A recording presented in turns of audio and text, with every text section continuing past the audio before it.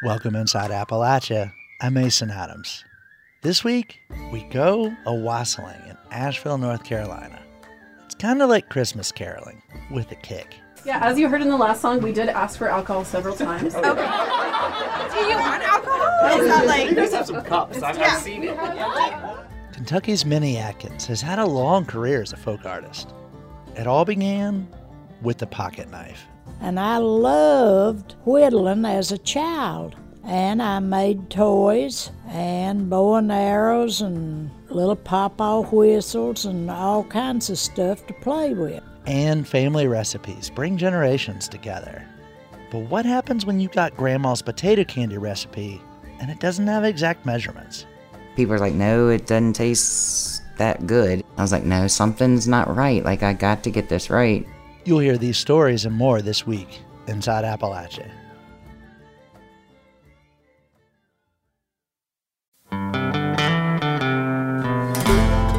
Welcome inside Appalachia. I'm Mason Adams.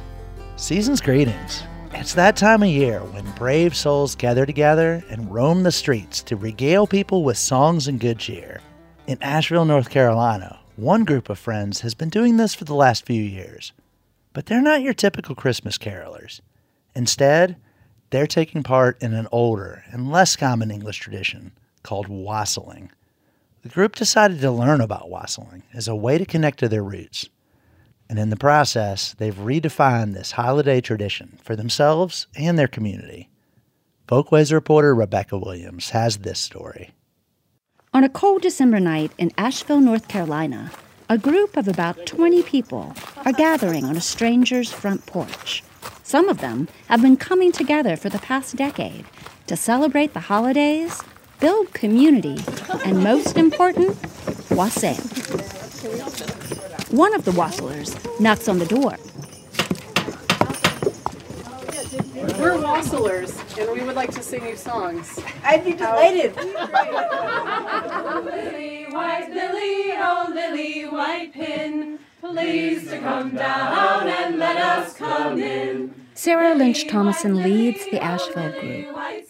At 36 years old, Sarah wears her dark hair short on one side and long on the other. Tonight, she sports a bright red scarf and a cluster of bells that ring when she walks. She explains that wassailing is a centuries-old tradition with English roots. The term wassail comes from an Anglo-Saxon phrase that meant good health. So it was a toast to good health. So wassail itself was a drink usually made from ale and cooked apples and a lot of spices that would be served in households, often, again, around Twelfth Night or Christmas time or New Year's, and coincided with a tradition in the Middle Ages of working class folk, peasants, going to the homes of the wealthy and having this customary charitable exchange where the working people are singing to and blessing the wealthy master and mistress of the house. And in exchange, they're being gifted food, they're being gifted cider and wassail, and they're being often gifted money as well. Bring us some cider, we'll drink down. Tonight's wassailers don't ask for money, but after singing at a house decorated with bright holiday lights, they do ask for another gift. Yeah, as you heard in the last song, we did ask for alcohol several times. Okay. Do you want alcohol? Is that like... You guys have some cups. I've seen it. Whistling isn't your typical round of Christmas caroling. It's more mischievous. And that's something that the Asheville group takes very seriously. This was a really fun and rowdy tradition, and it eventually got displaced by caroling in the Victorian era. You know, it was considered kind of too rambunctious by the emerging culture. And so the spirit of what we're trying to return to is that kind of raucous, fun feeling of these strangers with a party showing up at your door. And a little more liquor won't do us no harm. In fact, wassailing developed such a bad reputation for public drunkenness, it was banned by the Puritans in England and was highly discouraged by religious leaders who settled in the U.S. But recently, the tradition has had a renaissance in both England and America. One wassailer, Leela Weinstein, has been with the group for about 5 years. She explains what draws her to this tradition. I love the old songs. I love ballads. I love all the medieval imagery, and then just the camaraderie of singing together and, lighting up the night with some song.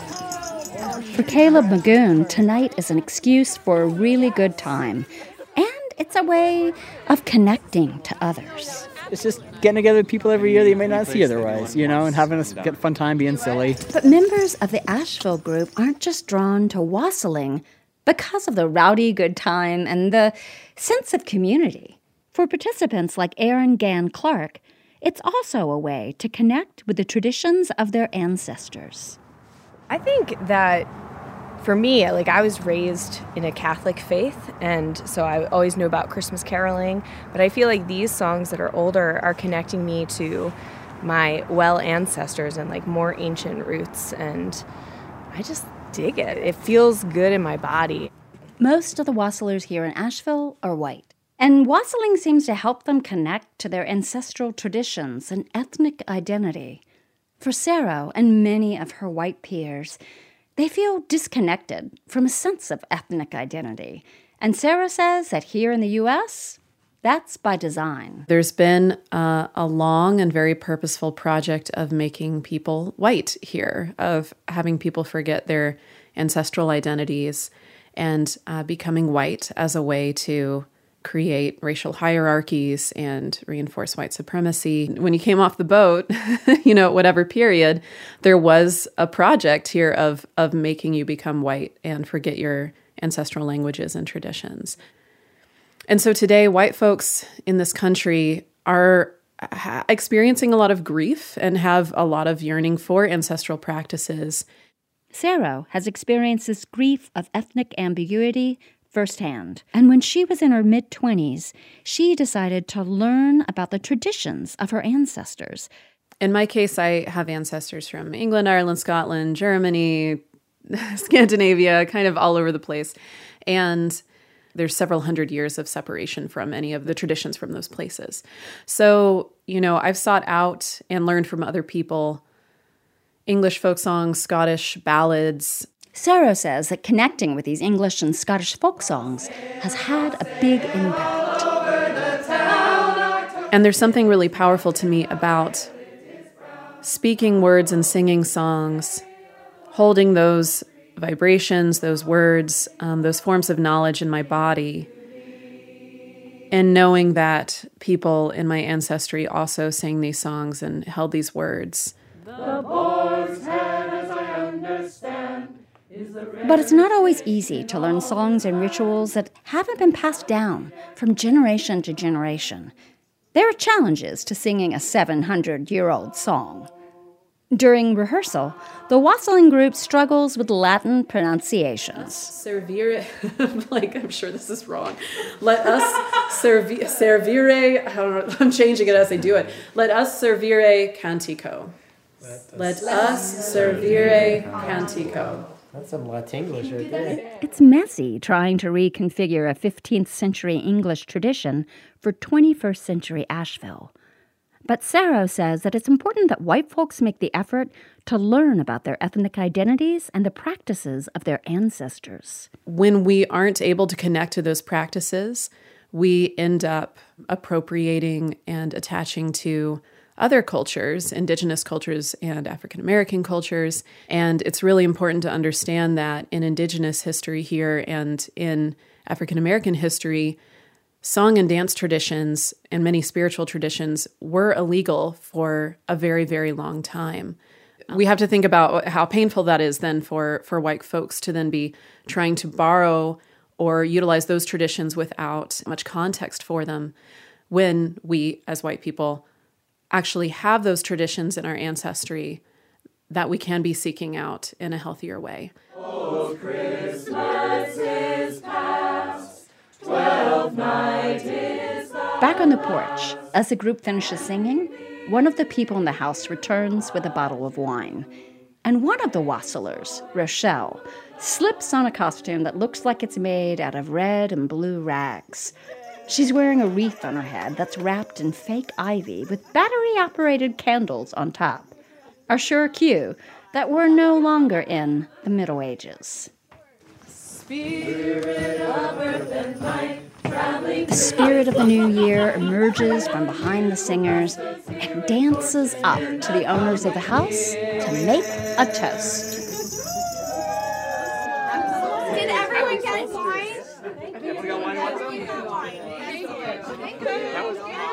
I just think we so badly need community, and there are so many ways that our current culture divides us from each other and isolates us from each other. And when you get people together to sing together, something really, really powerful happens for us, and it happens in our bones. It happens at like this molecular level, and we need it. And so to create that with a group of people and then bring that as a gift to others, to say, hey, we are, even if you're feeling isolated in your home or isolated in your community, we show up and we sing to you. That's a powerful gift. We have traveled many miles over hedges and stiles. For Inside Appalachia, this is Rebecca Williams in Asheville, North Carolina. That story is part of our Folkways reporting project, which covers arts and culture in the region. Maybe this is a tradition you'd like to pick up? For the words to some of the Wassailing songs, visit our website, wvpublic.org.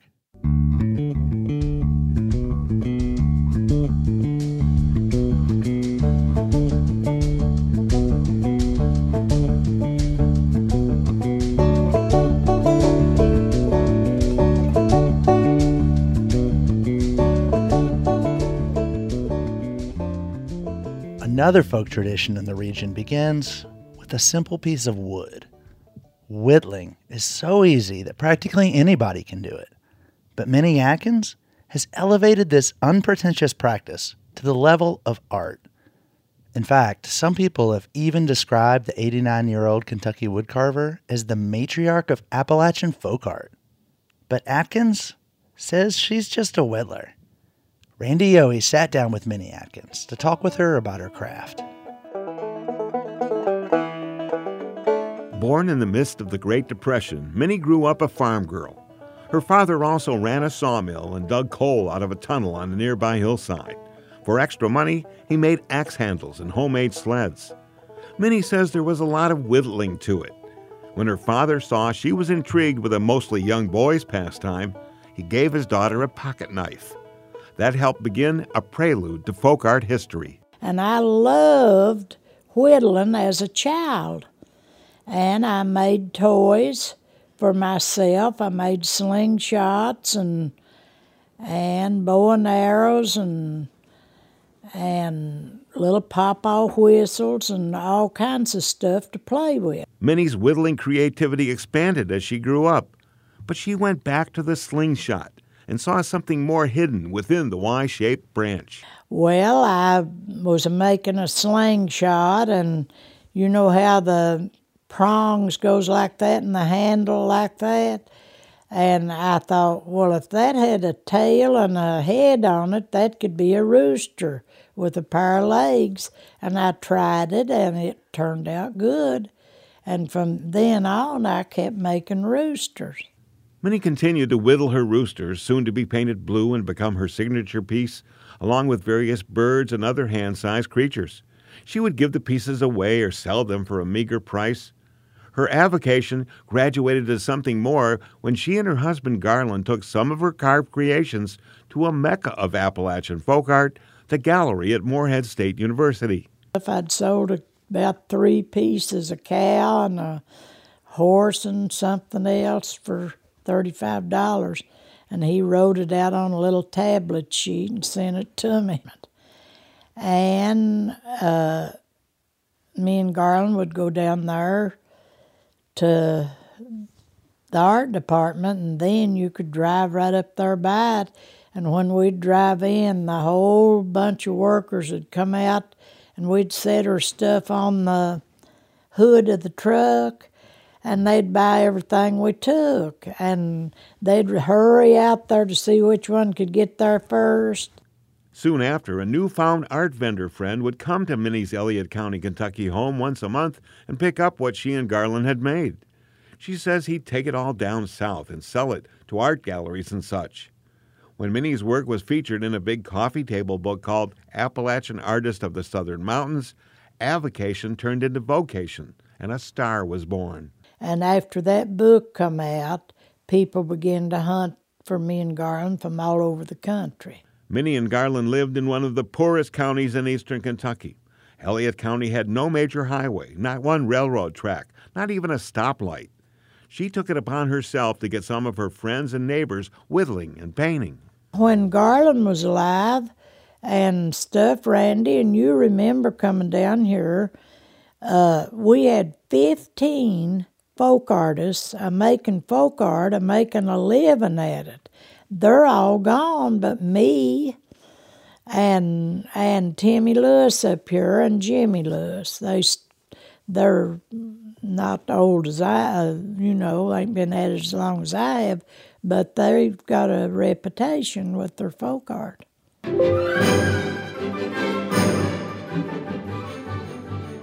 What does Russian ballet music have to do with this Appalachian tale? In 1992, at Kentucky's Center College, a multicultural hub, Soviet ballet dancer Mikhail Baryshnikov was giving master classes and performing at Center's Norton Center for the Arts. Minnie was invited that celebratory weekend to receive the first Norton Center Award for Achievement in the Arts in Kentucky. Center College Communications Director, musician, and children's book author Mike Norris was asked to squire Minnie Atkins around for the event. Because they knew we spoke the same language, that is Eastern Kentuckian. And when I met Minnie, if you've ever had that experience, within about 5 minutes, I felt like I'd known her all my life. And she told me later she felt the same way about me. We just really connected. And Minnie, I noticed immediately she's probably the most generous person I ever met. And she was wearing these little wooden carved animals she had made, foxes, bears. She had brought a bunch of them with her, and somebody would praise one, and she'd say, well, here, honey, just take it with you. And she'd take it off of her neck and give it to him. Mike says Minnie gave him a whittled blue guitar about 12 inches tall since she had heard he played guitar. As a thanks, Mike sent her a cassette tape that he had recorded with the Raggedy Robin String Band. Got a bright blue rooster and a three-legged hog, wore-out tractor and a no-count dog. She called me up about a week later and she said, well, I wish you hadn't given me that tape. And I said, well, why? And she said, it's got that song on it about the bright blue rooster, and I can't quit thinking about it, and it's aggravating. And I said, well, just lay down and rest. Maybe you'll feel better when you get up. Mike says Minnie did not rest but went back to work. And a week later, he got a big box in the mail. There was this beautiful 14-inch tall blue rooster that she had carved with this beautiful plumed tail, just giving it to me out of the goodness of her heart, maybe to get it out of her head. And I set it up on my mantle, and then I couldn't quit thinking about it every time I'd walk by it. And about a week later, I called her back, and I said, Minnie, this song's got the bright blue rooster, the three-legged hog, the wore-out tractor, the no-count dog. If you'd carve all the figures in the book, I believe we could make a children's book. And she didn't say yay or nay, but another week went by, and I got a box, and it had a three-legged hog in it. And the third week came, and I got a box with a wore-out tractor. Worn out, we would say in English class. And the fourth week I got a bigger box, and it had 2 dogs in it. And she had a little note in there, and she said, you decide which one's the most no count. So that got us started. With Mike writing and Minnie illustrating, the pair is now working on their 5th children's book.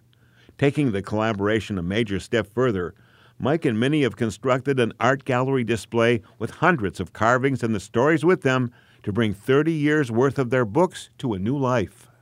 It was kind of like that old program that used to be on TV in the 50s called This Is Your Life.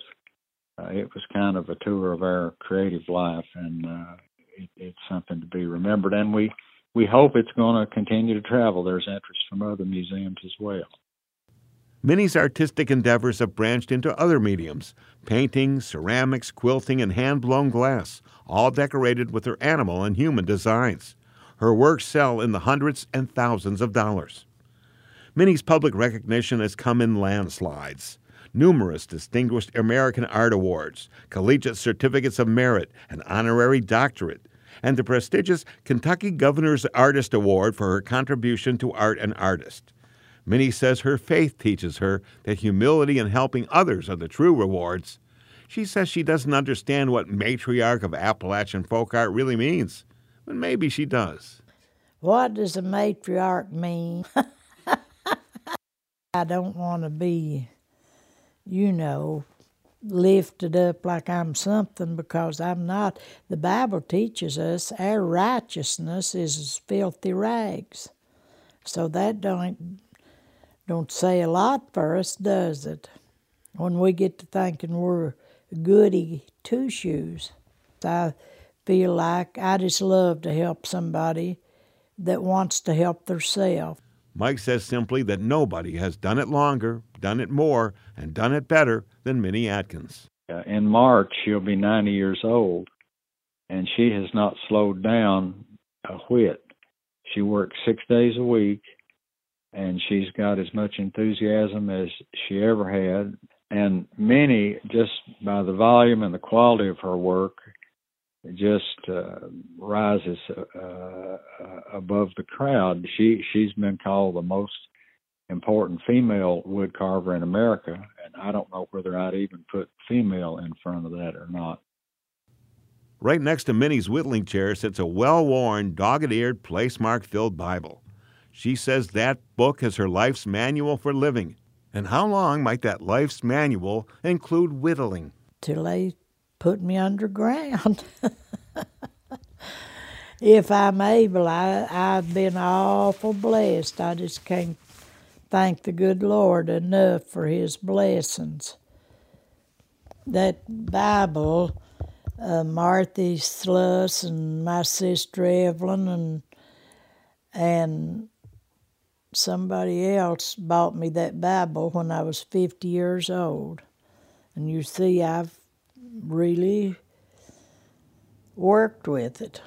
For Inside Appalachia, I'm Randy Yohe in Elliott County, Kentucky. Coming up, a candy maker in West Virginia's Eastern Panhandle tries to reconstruct a beloved but mysterious family recipe. People are like, no, it doesn't taste that good. I was like, no, something's not right. Like, I got to get this right. You're Inside Appalachia. I'm Mason Adams.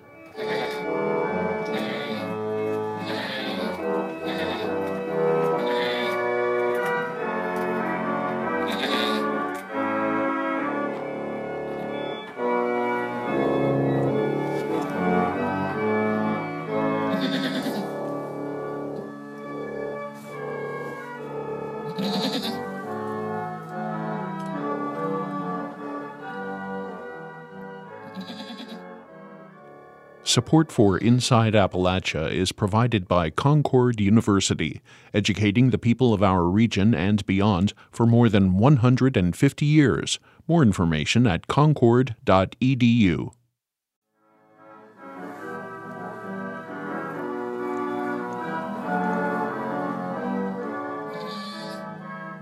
I recently received some family heirlooms, including what I consider the crown jewel. My mother's wooden box of handwritten family recipes. I know this is the case for a lot of other mountain families too. Treasured family recipes are passed down to younger generations. Sometimes they come on note cards or show up in loose-leaf cookbooks. These recipes can be a way to connect with the past, but not all of them use exact measurements. So how do you know you're getting the mix right, especially if you've never tried it? For Brenda Sandoval in Harpers Ferry, West Virginia, an old family recipe involves some trial and error, and an assist from a cousin. Capri Cafaro has more. Brenda Sandoval has been making her grandmother's potato candy recipe for years. Today, she's peeling just one potato to make her next batch. This is going to be a little batch today. Brenda is a striking woman with long dreadlocks and intricate tattoos adorning her arms. She tells me about the day she discovered her grandmother's potato candy recipe. I came across the recipe in some recipe books my aunt had given me that were my grandmother's that she had been holding on to. I found this recipe. It was her handwriting on a piece of paper, and it was pea period candy. So the two pea ingredients were the potato and the peanut butter and the confectionate sugar, but she had a side note of things that she added, which were salt, milk, and vanilla. Like many handwritten recipes, Brenda's family potato candy recipe did not use units like cups or teaspoons. The dash was the vanilla, the pinch was the salt, and the milk was labeled as, I want to say it was 4 splashes is how she had it. Brenda was intrigued. She wanted to see if she could recreate the recipe. Of course, the first couple of times I'm making it, I'm just literally with the milk jug, just like splashing it over it, and it didn't work. But Brenda had never eaten her grandmother's potato candy, so she wasn't sure what it was supposed to taste like. Family members who tried those early batches said it didn't taste quite right. Something was missing. It just did not. People were like, no, it doesn't taste that good. I was like, no, something's not right. Like, I got to get this right. So Brenda set out on a mission to make her grandmother's potato candy recipe taste like the real deal. And getting it right wasn't easy. Okay. Brenda was chasing a taste memory. Eventually, she enlisted a family member in the pursuit. As you're tasting it, you're trying to match it to what, like, Grandma's was back when you were little and everyone goes over to Grandma's on Christmas Eve. That's Valerie Bovey. She's Brenda's cousin. And unlike Brenda, Valerie actually tasted her grandmother's potato candy. She remembers how it tasted when she ate it on Christmas Eve. That's the flavor you got to try to find, which is hard to explain exactly what that flavor is, but it's definitely that Grandma's house Christmas Eve flavor. Brenda and Valerie worked together closely, Valerie tasting each batch and Brenda adjusting the ingredients based on Valerie's feedback. She trusts me that I know what it should taste like, and like I let her know when it is good, and she's just like really happy that, she's accomplished that same taste. Their collaboration worked. Brenda's determination and Valerie's taste memory led to a breakthrough. She was like, no, this is right. Whatever you did, keep doing this. Potato candy is a food icon across Appalachia. It became popular during the Great Depression because it was cheap and easy to make. This sugary sweet confection is usually composed of just 3 inexpensive ingredients: peanut butter, powdered sugar, and of course, potatoes. The candy looks like a reverse pumpkin log with a brown swirl of peanut butter wrapped in the white, pasty potato mix. When it's sliced, some people say the pieces look like pinwheels. So when you're starting your potato candy mix, it's almost like you're making homemade mashed potatoes. That's actually what we want to do. But as we add the vanilla, the milk, and the salt, and a little bit of the sugar, we're going to get a real, it almost looks like syrup. I'm assuming it's the sugar. Over the years, Brenda has mastered the potato candy recipe. I have a 4-pound bag. Back in the kitchen, she's assembling her ingredients to be mixed. She adds the splash of milk, dash of vanilla, and pinch of salt to the mashed potatoes, and lots of powdered sugar. As I watch the mixture turn into paste, I ask Brenda about the reaction she gets when people eat her potato candy. Most people, the first thing they say is, I remember eating it when my grandmother or my great-grandmother or my aunt, it was always a family member making it, and they could remember the taste. Brenda thinks her potato candy has something special that sets it apart. I think it's the little side note of my grandmother's that makes the difference. That's the side note to add the dash of vanilla, pinch of salt, and the splashes of milk. And it's not just the extra ingredients that make her potato candy different. She brings something more to the process. I like to take my time and think about my grandmother or my ancestors as I'm baking it. And I think maybe it's coming from the heart. It's just very emotional sometimes. It's clear that potato candy is more than just a sweet treat to Brenda. It's about sustaining tradition and holding on to family memories. I want it to go to someone, at least even if they don't make it, just have the recipe. Just pass the recipe down. Like maybe further down, generations down, someone will want to make it. Brenda's cousin Valerie is doing her part to keep their family's potato candy tradition going.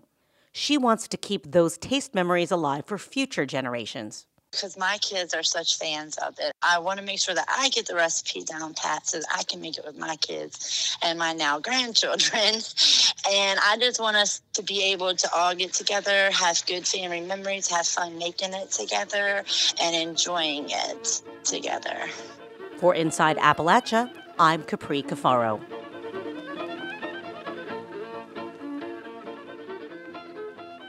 Blinko Glass has been a West Virginia institution for more than a century. The company makes everything from stem and tableware to decorative glass figurines. And they do this the traditional way, with hand-carved cherry wood molds. WVPB's Emily Rice took a tour of the Blinko factory in Milton, West Virginia, and has this story. In an era of speed, algorithms, and increasing automation, Blinko Glass holds true to its ethos. Handmade from sand to hand. James Arnett is the creative director of Blinko Glass. Blinko was unique being handmade, but especially unique still being handmade in 2023.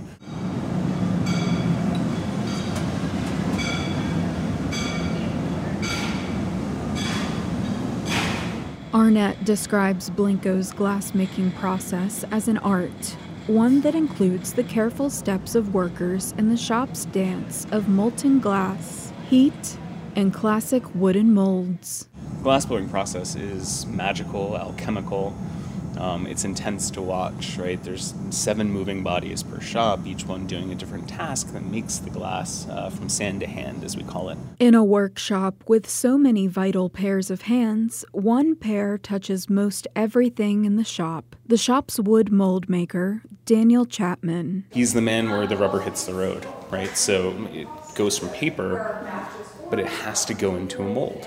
Right? That's a cornerstone of our glassblowing process. Like most workers at Blinko Glass, Daniel Chapman just needed a job when he was hired on at 18 years old. Nobody came to glass for glass, not here.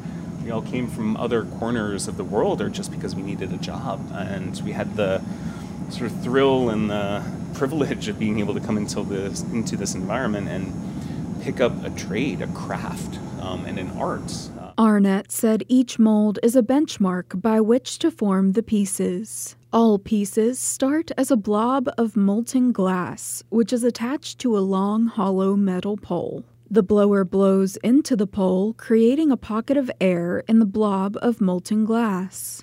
As you can imagine, the glass blowing process is not a quiet one, so please forgive the audio as we make our way onto the hot shop floor. So the thing about the way that wood molds work is that when the blower inflates the glass within the cherry wood mold, which has been soaking and is wet, it creates a pocket of steam on the inside of the form of that mold that I say the glass rides, right? So as the blower spins that pipe with that hot unformed mass with the air behind it in that mold, it creates a pocket where the glass doesn't even really touch the edge of the wood.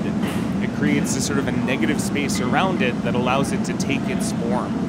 Our wood molds would burn out really fast if we didn't have that sort of centrifugal technology behind our blowing. Daniel not only conceives of and creates the wooden molds, but keeps everyone's tools in working order. It's really neat to watch Daniel interact with our shop floor on a daily basis. He will come up, he'll watch to make sure that our new molds are being blown in well, accurately, responsibly.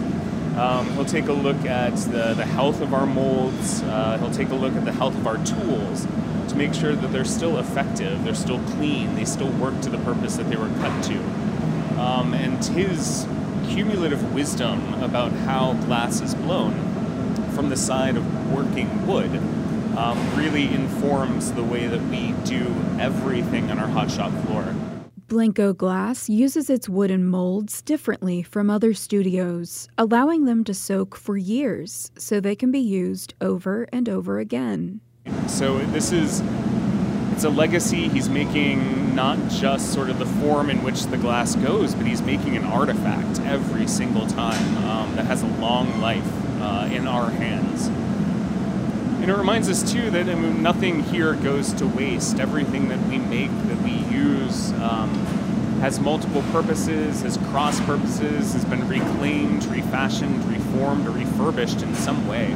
Daniel Chapman worked with his mentor, Robert Smith, for about 5 years before taking over the wood shop. Starts off each pattern down the wall behind you here. That's stuff we've made down through the years. You come up with something new, either a customer will send in a piece of glass, say, I want this duplicated. So I got to sketch the whole thing out and make a mold to fit their piece of glass sometimes. Sometimes somebody comes up with a new idea. Sometimes I come up with ideas on my own. And but you draw it on a paper first. It's cardboard paper. Cut out and measure up what size piece of wood you need and cut it and just start carving. I'll see Daniel standing in the parking lot with a chainsaw, having at the cherry wood trees that we've drug into the back lot back there. He's already got an idea in his head of how big that piece is gonna have to be, and so he takes that chainsaw to that tree and cuts off that first bit of it, right, that looks just like a stump. Chapman takes a two-dimensional drawing and creates an outline of the piece with cardboard and uses those dimensions to carve out the negative space for the piece. You stack the pieces up. Of course, this one is warped towards dried out. But you stack the two pieces up, and find your center, draw your center line all the way through, and then these two tabs right there goes center to center. You draw it, both pieces, and you start carving. Ever the humble craftsman, Chapman is sure to let Arnett know that he works with dimensions on the patterns lining the walls. All each pattern has got a dimension on there of the size piece of wood that takes to make it. Chapman said he enjoys the hard work he has put into the shop each day for almost 40 years. I've always kind of enjoyed what I do. It's hard work. But I worked other jobs here before I come to the mold shop. Worked at Plattner. You're familiar with that, make sheet glass, like stained glass windows. They don't do that anymore here because, the demand for it left us. And I worked at Plattner for a few years, and I drove truck for a little while. I started here about 35 years ago making molds. I've been doing it ever since. Chapman also said that with the modernization of his craft, even the addition of metal molds instead of wood molds would take away from Blenco's credibility as handmade. It gives more character for one thing. Metal molds, we got to do a process to them. We got to paste them, which that's put stuff in, bake them in the oven, put cork sawdust inside to actually give them a wooden surface on the inside. And a wood mold, you use it till it's burn out, and it'll eventually burn out, and you make another one. While the wooden mold may burn out, Chapman said he can create a new one from scratch within days. Metal mold, one thing, it's very expensive getting them cast and machined, and you got to wait 2-3 months to get the process done. And wood mold, 2 days I can have you a new mold. While Chapman touches most everything in Blenco glass, his actual wood molds are available for sale as well. I do take some of them. I sand them down, all the black off, sand them down and make them real pretty and varnish them, and they sell them down to the visitor center. One of the really cool things, you can go down into our visitor center on any given day, and there's a half of a mold down there that Daniel Chapman has hand carved, and then also hand polished and hand veneered and varnished and brought down there and cured. We keep them up here for a while to make sure that they're nice and clean and beautiful. And it comes out in this really richly patinaed wood because it shows the evidence of its using, but it shows every bit of the evidence of its making too. Not just as a usable object, but then also as a decor object, right? So thinking of putting it on display next to the piece that you have completed from that mold is a really cool thing. I don't know, it kind of swells your head a little bit sometimes, but I try not to.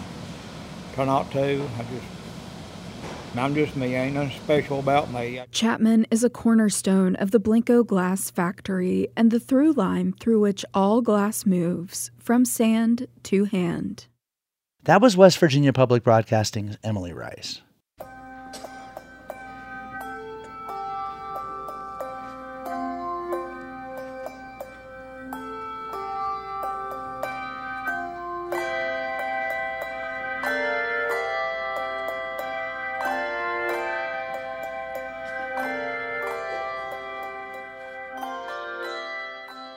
The holidays are full of gatherings and get-togethers, and for a lot of people, card games.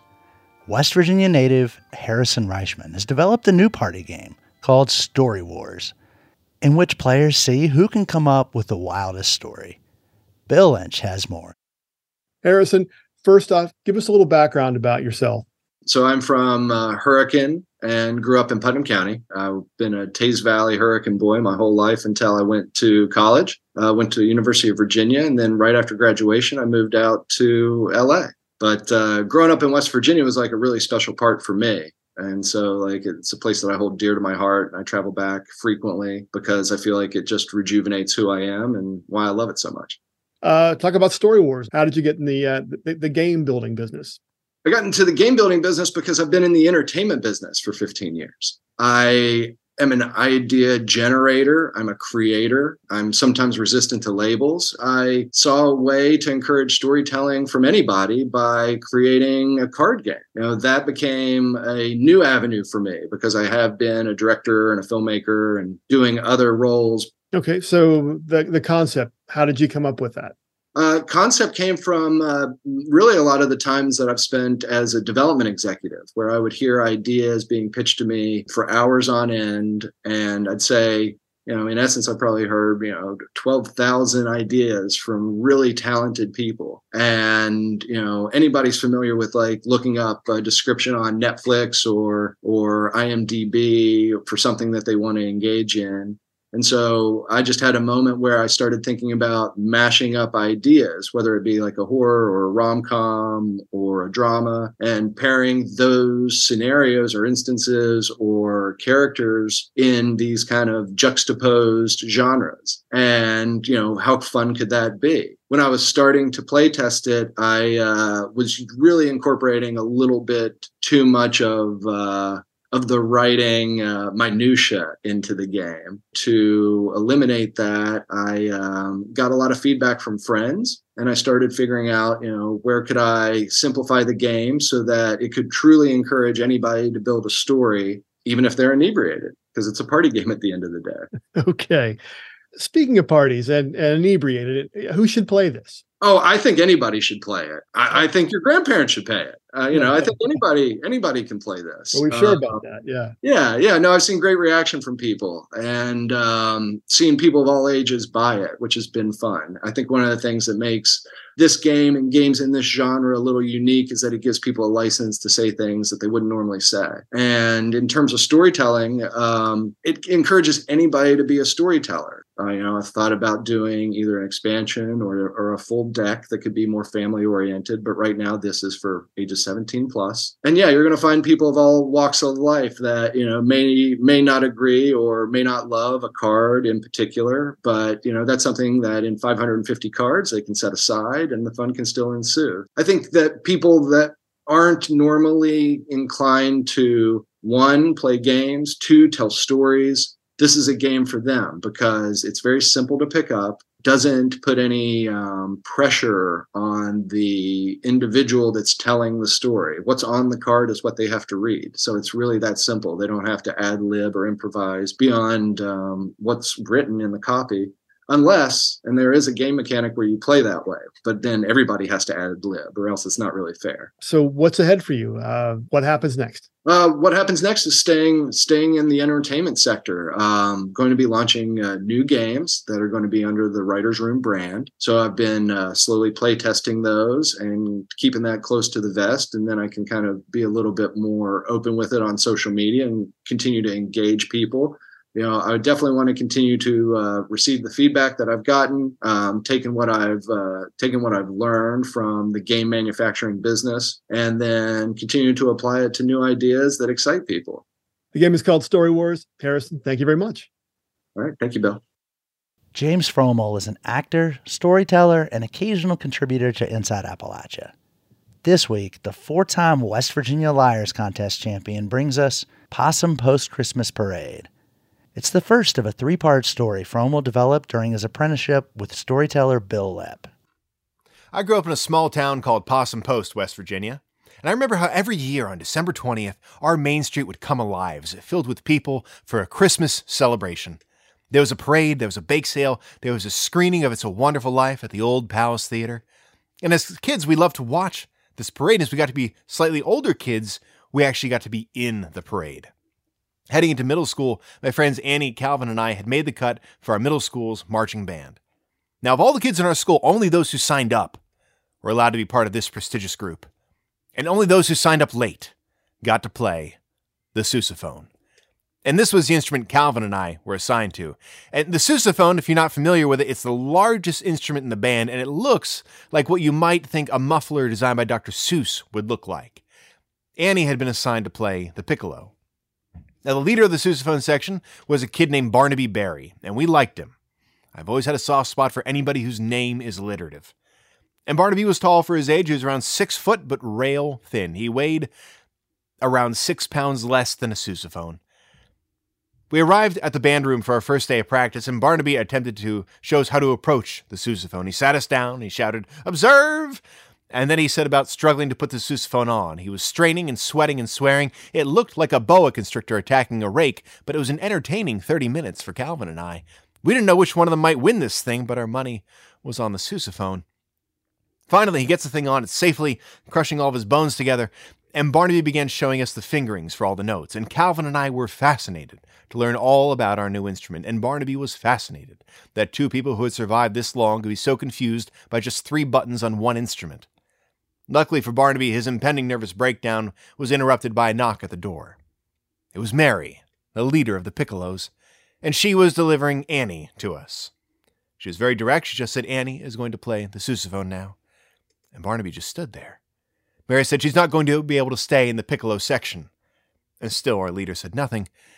Mary said she's done something to her piccolo, said it will only play very, very high notes. And finally I chimed in. I said, "But isn't the piccolo supposed to play high notes? I don't see what the problem is." And no sooner had I said this than there was a rumble. There was something running around the corner of the hallway, and there came a pack of 30-odd bloodhounds and every stray dog in town barreling around the bend, baying and barking, having a heck of a time figuring out who had called them. I said, of course. We'd be happy to have her. Mary went on her way, stepped back into the hallway, where she was immediately swept onto the backs of 30-odd baying bloodhounds and every stray dog in town, rolling along on their backs as an accidental crowd surfer. I, of course, helped by closing the door. It was getting kind of loud out there. And once she left, Barnaby's trance was broken. He came to. He said, "Well, how did I do? Did I say anything stupid?" And Annie, everything encouraged her. She said, "No, you didn't have to say anything stupid. Your face, it said it all for you." And Barnaby sank down into a chair, and it was clear that whatever had just happened would take precedent over our sousaphone lesson. Well, by and by, he told us how he had loved Mary since the first grade, and he hoped to invite her to the winter ball, but he couldn't work up the courage to do it. And that was a shame, because there was no doubt these two were made for each other. If things worked out, they'd go to the dance, they'd start dating. One day he would propose, and she could become Mary Berry. And in his proposal, he would offer to make her a very merry Mary Berry if she'd married a Berry and become Mary Berry. And their love story would be the stuff of legend.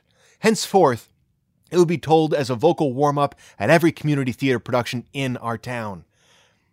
So we pledged to our leader right then and there that we would help him find a way to ask Mary to the dance. And in that moment, a great friendship was forged between us.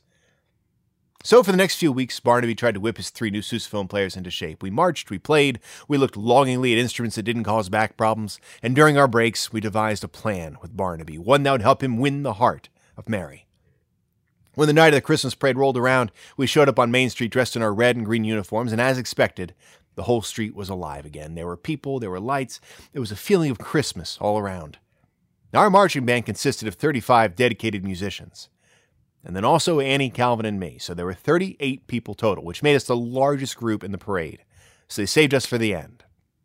Just behind a tractor pulling a hay wagon, which was very exciting, because normally to see a tractor pulling a hay wagon in our town, you had to step outside. But the parade would end right after we passed the Old Palace Theater. That's where folks would gather to watch It's a Wonderful Life on the big screen. From our talks with Barnaby, we learned that he had sat next to Mary last year for It's a Wonderful Life, and that she had cried at the scene where George and Mary are walking home, and he offers to throw a lasso around the moon and bring it down for her. After that, she told him she thought it was the most romantic scene ever in a movie. And from this, we devised our plan. You see, the last song we were going to play that night was We Wish You a Merry Christmas. And we had gotten really good at that song because it was the only song we were going to play. We would just play it over and over. And as we held the last note for the last time, just as we passed in front of the Old Palace Theater, the plan was that we'd have a banner that was going to roll down off the back of that hay wagon, transforming it into sort of a walking billboard. And it would have that line, "Do you want the moon, Mary? Sign Barnaby." Annie's cousin, Skip, he made signs for a living. He did a lot of business in our town. Skip's signs were beautiful, but they usually had a few mistakes, which meant they were dirt cheap. So we went down to Skip's sing shop and we placed a special order. Our whole plan was in place. Now back to the big night. The end of the parade is nearing. We're marching down Main Street and we're approaching the Palace Theater.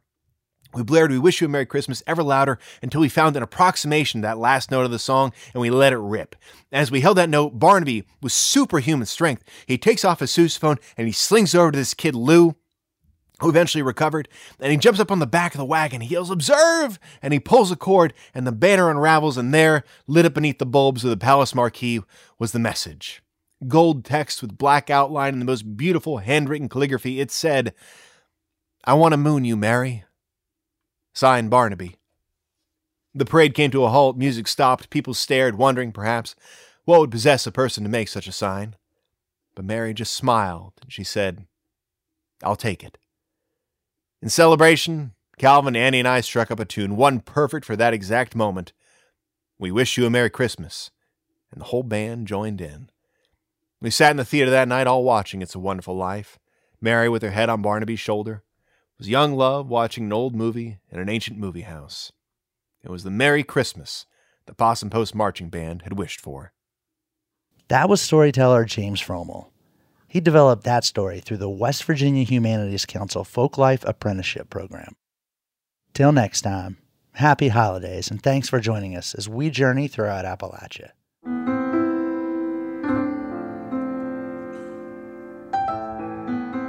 Our theme music is by Matt Jackford. Other music this week was provided by the Sycamores, Bela Fleck and the Flecktones, the Capella Bell Choir, and Bob Thompson. Special thanks to Roxy Todd for recording Jim Bartlett playing the pipe organ with an assortment of goats. Bill Lynch is our producer. Xander Alloy is our associate producer. Our executive producer is Eric Douglas. Kelly Libby is our editor. Our audio mixer is Patrick Stevens. You can find us on Instagram and Twitter @InAppalachia. You can also send us an email to insideappalachia@wvpublic.org. Visit wvpublic.org/InsideAppalachia to subscribe or stream all of our stories. Or look for Inside Appalachia on your favorite podcast app. Inside Appalachia is a production of West Virginia Public Broadcasting.